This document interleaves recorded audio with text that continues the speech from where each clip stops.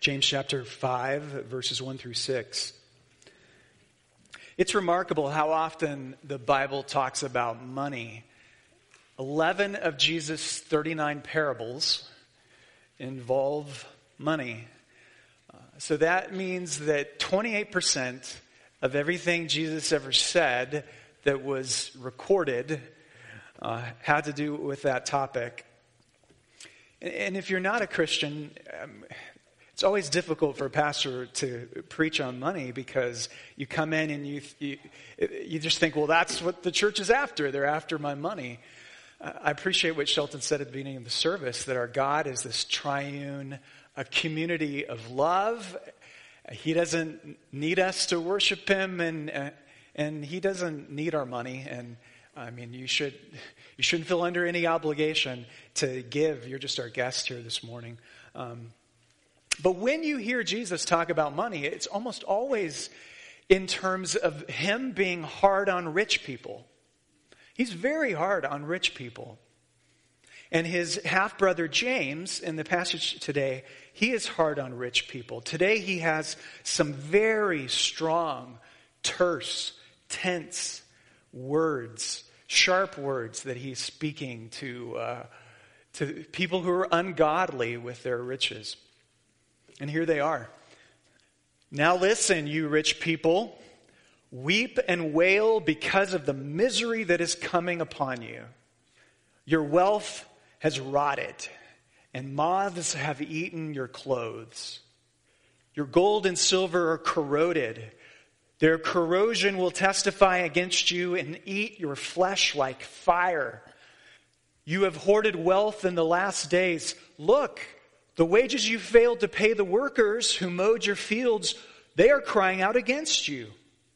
The cries of the harvesters have reached the ears of the Lord Almighty. You have lived on earth in luxury and self-indulgence. You have fattened yourselves as in the day of slaughter. You have condemned and murdered the innocent one who was not opposing you. Who is James speaking to here? I mean, obviously, he's talking to wealthy people who are supposed to pay the wages of their fieldsmen and women. But is he talking to Christians or non-Christians? That question has been debated down through the years among students of the Bible. Are these Christian men and women whom he's specifically addressing in verses 1 through 6? And my answer to that question is, you notice that he doesn't call them brothers or sisters. If you've been with us through the book of James, as we've been reading through it over the last couple months, one of the ways he addresses his congregations, always in familial terms. When he's talking, he's always talking about my brothers or my sisters. But here there's clearly no familial language. I mean, there's nothing warm and fuzzy about his address. He basically says that you are going to hell. You rich people, you are going to hell because of your exploitive labor practices, because of your vast accumulation of wealth which you have hoarded for yourself and spent on your own luxury and self-indulgence. You have defrauded people and have created a work environment that's dangerous, that if we interpret verse 6 literally, suggests that, the work environment that you have made has led to the death of some of your field workers. Verse 1, go back there with me. He says, weep and howl. That's prophetic judgment language. Weep and howl, for you are people under the wrath of God. Weep and howl for the miseries that are about to come upon you. Verse 2, your riches and your fine clothing, which symbolizes your materialistic lifestyle, these will be lost to you forever. And even now, the moths have eaten it and it's all corroded. And then in verse 5, what a striking metaphor again. He says that you have fattened yourself like a cow out in pasture. You have fattened yourself for the day of slaughter. All of your wealth and accumulation has just made you more ripe for the slaughterhouse. So, is that how we normally talk to genuine brothers and sisters in Christ? There are good arguments for saying that, yes, these are Christian people that he's speaking to, but I don't think so. I think that he is signaling, you're calling out a specific group of the ruling and powerful elite, the landowners of Judea and the rich landowners of the Roman Empire, and he is publicly calling them out. But at the same time, I don't want us to walk away and think that the passage has nothing to say to us. Because every passage in the Bible is applicable. The only question is, how does it apply? So it would be a huge mistake for us to walk away and say, well, that's not me. I preached a sermon a year ago on the Gospel of Luke, chapter 12, and I asked you to do a mental exercise.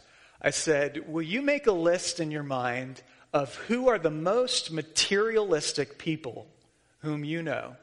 You get them in your head real quickly, I said. These would be the people who are the most enamored with having the newest version of everything, who are the biggest shopaholics, who are the most brand conscious. These are the people who would never be caught dead with wearing something that they had bought from Walmart. So you make a list of the most materialistic people you know. Maybe you've done that already right now. And what you find is your name is not on that list. I mean, we never see ourselves that way. And the thing is if you went and talked to the person who was on your list and you asked them to make a list, they wouldn't be on their own list. Why is that? It's because the very intrinsic nature of greed and materialism is to blind us to its presence. Greed and materialism blinds us to its own presence. So recognizing that, my first instinct when I read a passage like this is actually not to say, well, that this doesn't apply to me. It's actually to say, Lord, if I am guilty of the things that you say in this passage, would you please, please, please get my attention? Because I don't want to be that guy. If I am guilty of this, would you please rattle my cage and get my attention? Because how awful it would be, friends, how awful it would be to reach the end of our lives on the day of reckoning and have God say to us, you know, I was trying to talk to you about the way that you use your wealth and the way that you've used your power, and you were not listening to me. How terrible it would be for that to be said of us. So Lord, if I am guilty, Holy Spirit, convict me of my sin. But the second thing I think of when I read a passage like this, and I hope it's our instinct, that is, when we read a passage like this, we should feel like we need to warn that guy. We need to warn the rich guy.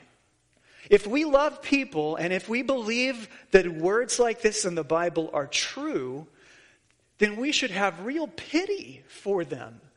And we must warn them because a terrible fate awaits them. This is a terrifying judgment that is spoken about quite frequently in the Bible. You know, long before Karl Marx ever had anything to say about exploitive labor practices, there were the prophets, Amos, Hosea, Jeremiah, who railed against the ruling class about how they were oppressing the poor. Isaiah chapter 10 verse 1, woe to those who make unjust laws, to those who issue oppressive decrees, to deprive the poor of their rights and withhold justice from the oppressed of my people.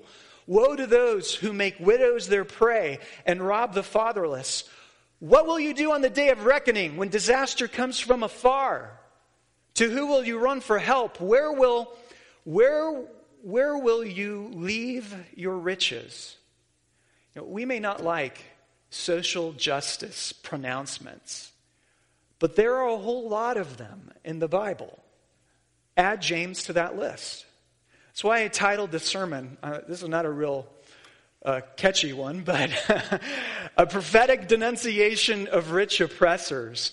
James is making a prophetic, social justice warning to these people because the rich man needs to be confronted.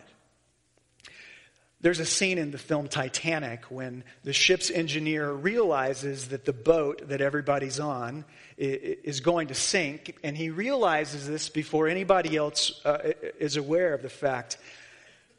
The character Rose, played by Kate Winslet, walks up to him and she says, "Mr. Andrews, I saw the iceberg and I see it in your eyes. Please tell me the truth. Please tell me the truth." And he replies, "In an hour or so, all of this will be at the bottom of the Atlantic." Here's the thing. If the warning corresponds to reality, then it's a kindness. It is a kindness of God. And it doesn't matter how undiplomatically it's delivered to a person, how completely lacking in tact, what an angry tone of voice you used, how you raised your voice to a certain decibel level. If the warning corresponds to reality, then it's a mercy that needs to be spoken.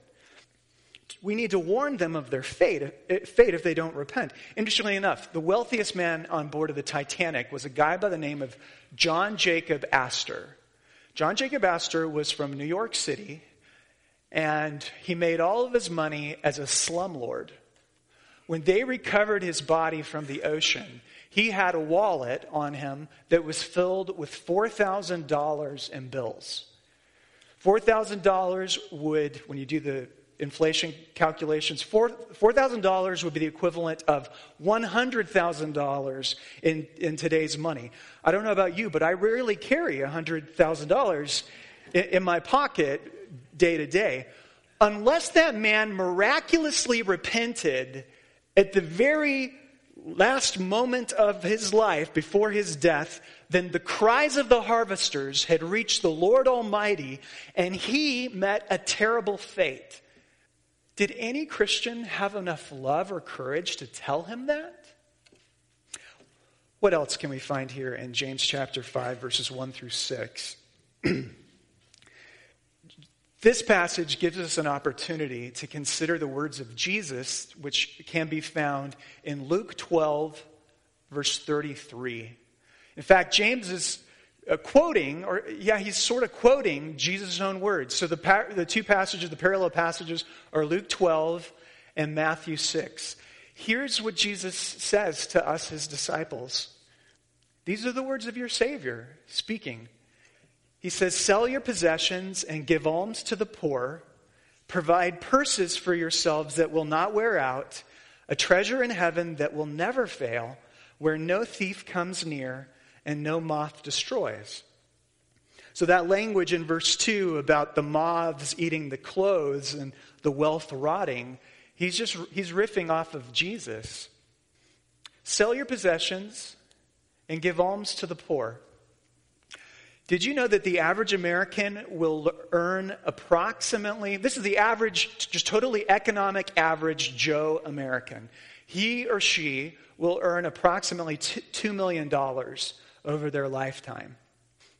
Even if you walk in this morning and you feel completely broke, when you compare yourself to the rest of the poor in the world, you are somebody's Bill Gates. There's somebody in this world whose mind is absolutely blown by the amount of money that passes through your hands over the course of your lifetime. Now, if you have a college degree, you're going to make more than $2 million. If you live near a big city, you're most likely going to make more than $2 million. If you are a two-income household, then you're going to make $5 or $6 million. But in other words, over the course of our lifetime, just the perfectly average American, millions of dollars are going to pass through their hands. And Jesus says, you will have possessions to sell in order to give alms to the poor. Proverbs 14, verse 21. It is a sin to despise one's neighbor, but blessed is the one who is kind to the needy. Those millions of dollars that pass through our hands are not meant by Jesus for us to merely spend on ourselves. I mean, what I think we would once said about every one of us is that if we handed our bank account, our bank statements, over to a non-Christian person, and they audited our bank statements, and maybe you have an accountant and that's what they do. They look through your bank statements, they would say, that is a man or woman who truly cares about the poor. Here's a man or woman who cares about the poor, the widow, and the orphan, which are the categories that James keeps talking about in his letter.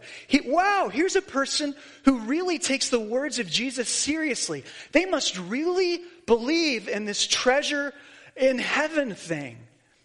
Does your giving represent and reflect a sacrificial concern for the poor? And the thing is only you know. I don't know. He doesn't know. She doesn't know. We don't know. Only you and God knows. Only you and God have access to your bank accounts. We don't know. We can't tell how generous a person is by externals, can we? You could have a person who drives the most blinged out Cadillac Escalade, and yet secretly that guy or that lady is one of the most secretly generous person that you'll find around. And then you can find a guy who drives a 1994 Honda Civic who is proud of the fact that he's not as materialistic as everybody else and who has a miserly spirit to the poor. You just don't know. And it's terribly wrong for us to judge our fellow Christians based on the car they drive or the home they live in, to judge each other on the basis of outward presentations of wealth, because we don't know, but God does. And every one of us will have to give an account to Jesus about what we did. I mean, what does he say? To whom much is given, much is required. Every one of us will have to answer to him for how we have treated the poor, but we don't have to answer to each other. I don't know your bank accounts. And I shouldn't. Now, interestingly enough, if we were LDS, the LDS require a tithe out of their people. If you're going to go over to Meridian and see the opening of the temple this next week, you'll find a very ornately designed building because they require a tithe out of their people. And somehow or another, those guys, they get hold of your bank accounts or your salary. I mean, I've heard stories where Elder Brown comes up to the door and talks to Mr. Smith. And can I come in, Mr. Smith? Sure, Elder Brown. And he sits down and says, hey, looking at this, you're not giving what you're supposed to be given. No, that's not. We would think it would be a whole lot easier if Jesus would have given us a minimum contribution limit. If he told us, okay, 10% tithe to your local church, 10% gifts of alms to the poor, and then you have got treasure in heaven. We would love for him to give us specifics, but instead, Jesus gives us metaphors. And he gives us liberty. He gives us the generosity, the liberty of generosity. And so, I memorized Matthew chapter 6 a long time ago when I was a kid. You should memorize it. Do not store up for yourself treasures on earth where moth and rust can destroy and where thieves break in and steal. But store up for yourself treasures in heaven where moth and rust cannot destroy and where thieves cannot break in and steal. For where your treasure is, your heart will be. And it's easy to memorize that. It's hard to live that. But we must. James' statements here, the part that stood out to me that I thought was especially applicable to us, given the environment that we live in, are his statements regarding hoarding in verse 3 and self-indulgence in verse 5. Verse 3, he says, your gold and silver are corroded. Their corrosion will testify against you and will eat your flesh like fire. You have hoarded wealth in the last days. It's not that we don't have a right to take our wealth and purchase something. Our problem is that we have already purchased so many things we don't even need. Our garages and closets are overflowing with things we don't even use.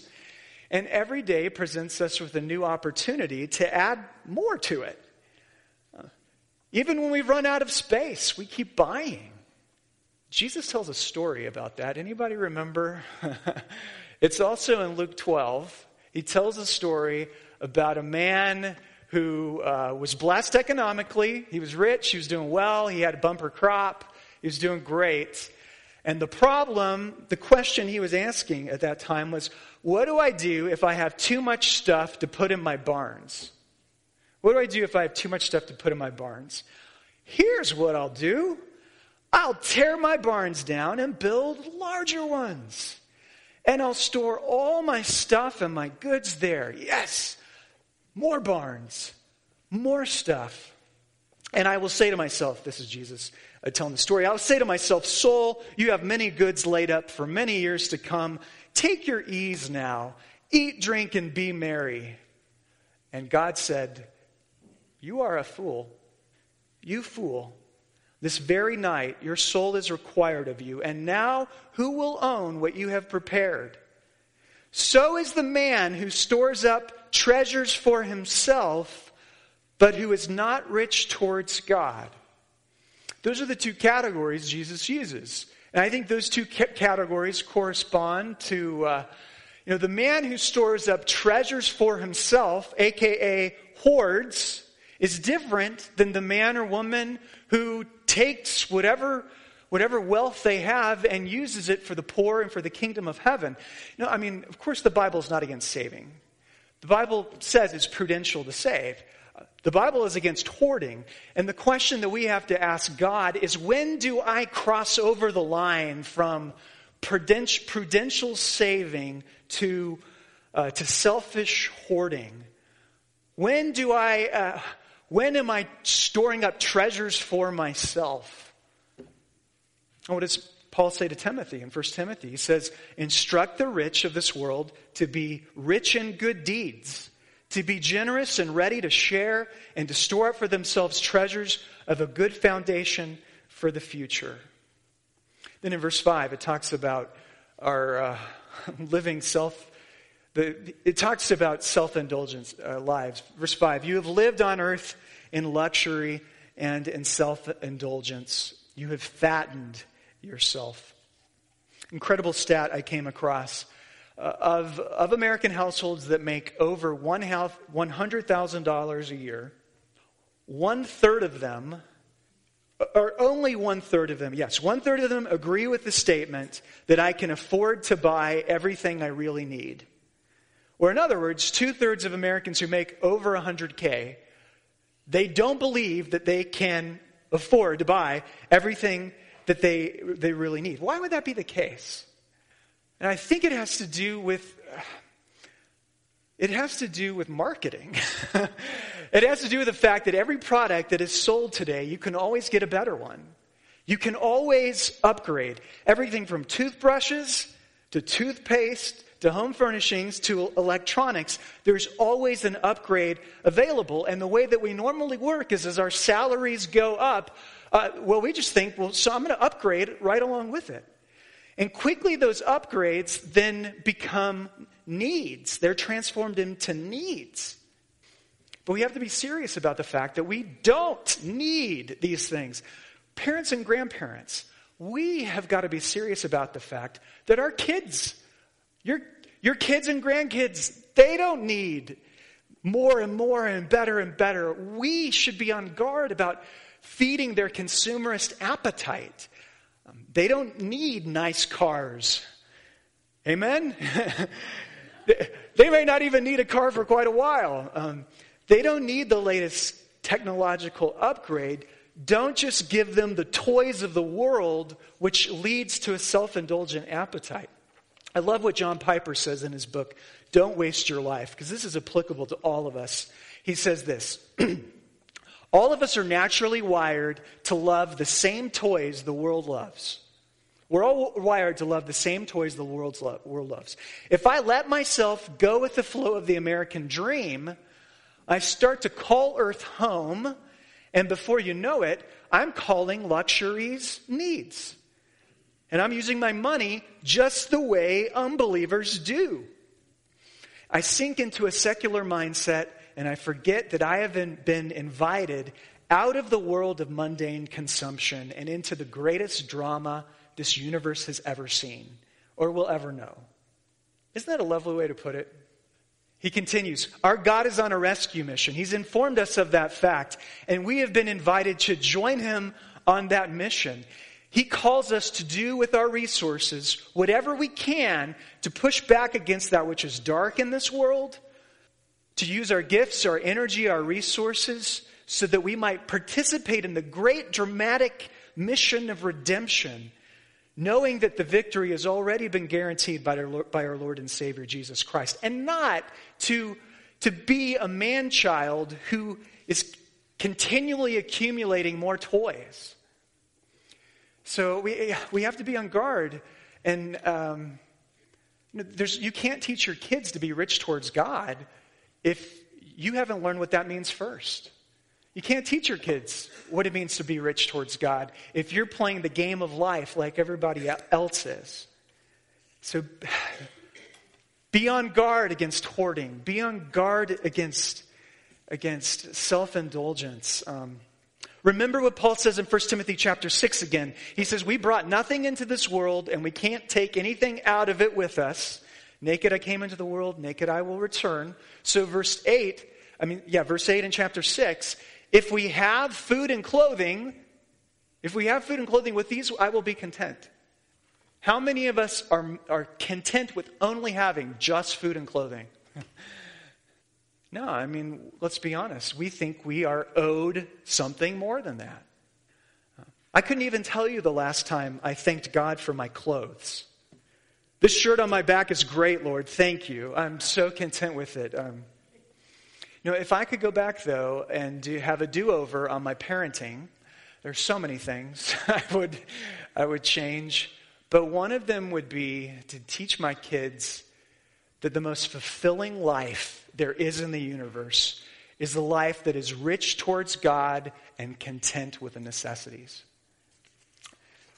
Verse 9, for those who want to get rich, Paul says, fall into a temptation and a trap and into many foolish and harmful desires that plunge people into ruin and destruction. And then he has the famous phrase at the very end of it, for the love of money is a root of all kinds of evil. And that is why John Wesley, this is the money quote. There's always a money quote in a sermon. This is it. Write it down. John Wesley said this. He said, when I get money, I give it away quickly, lest it finds its way into my heart. All the man is doing there is acknowledging the fact that money is dangerous. Money's not bad. Money is like fire.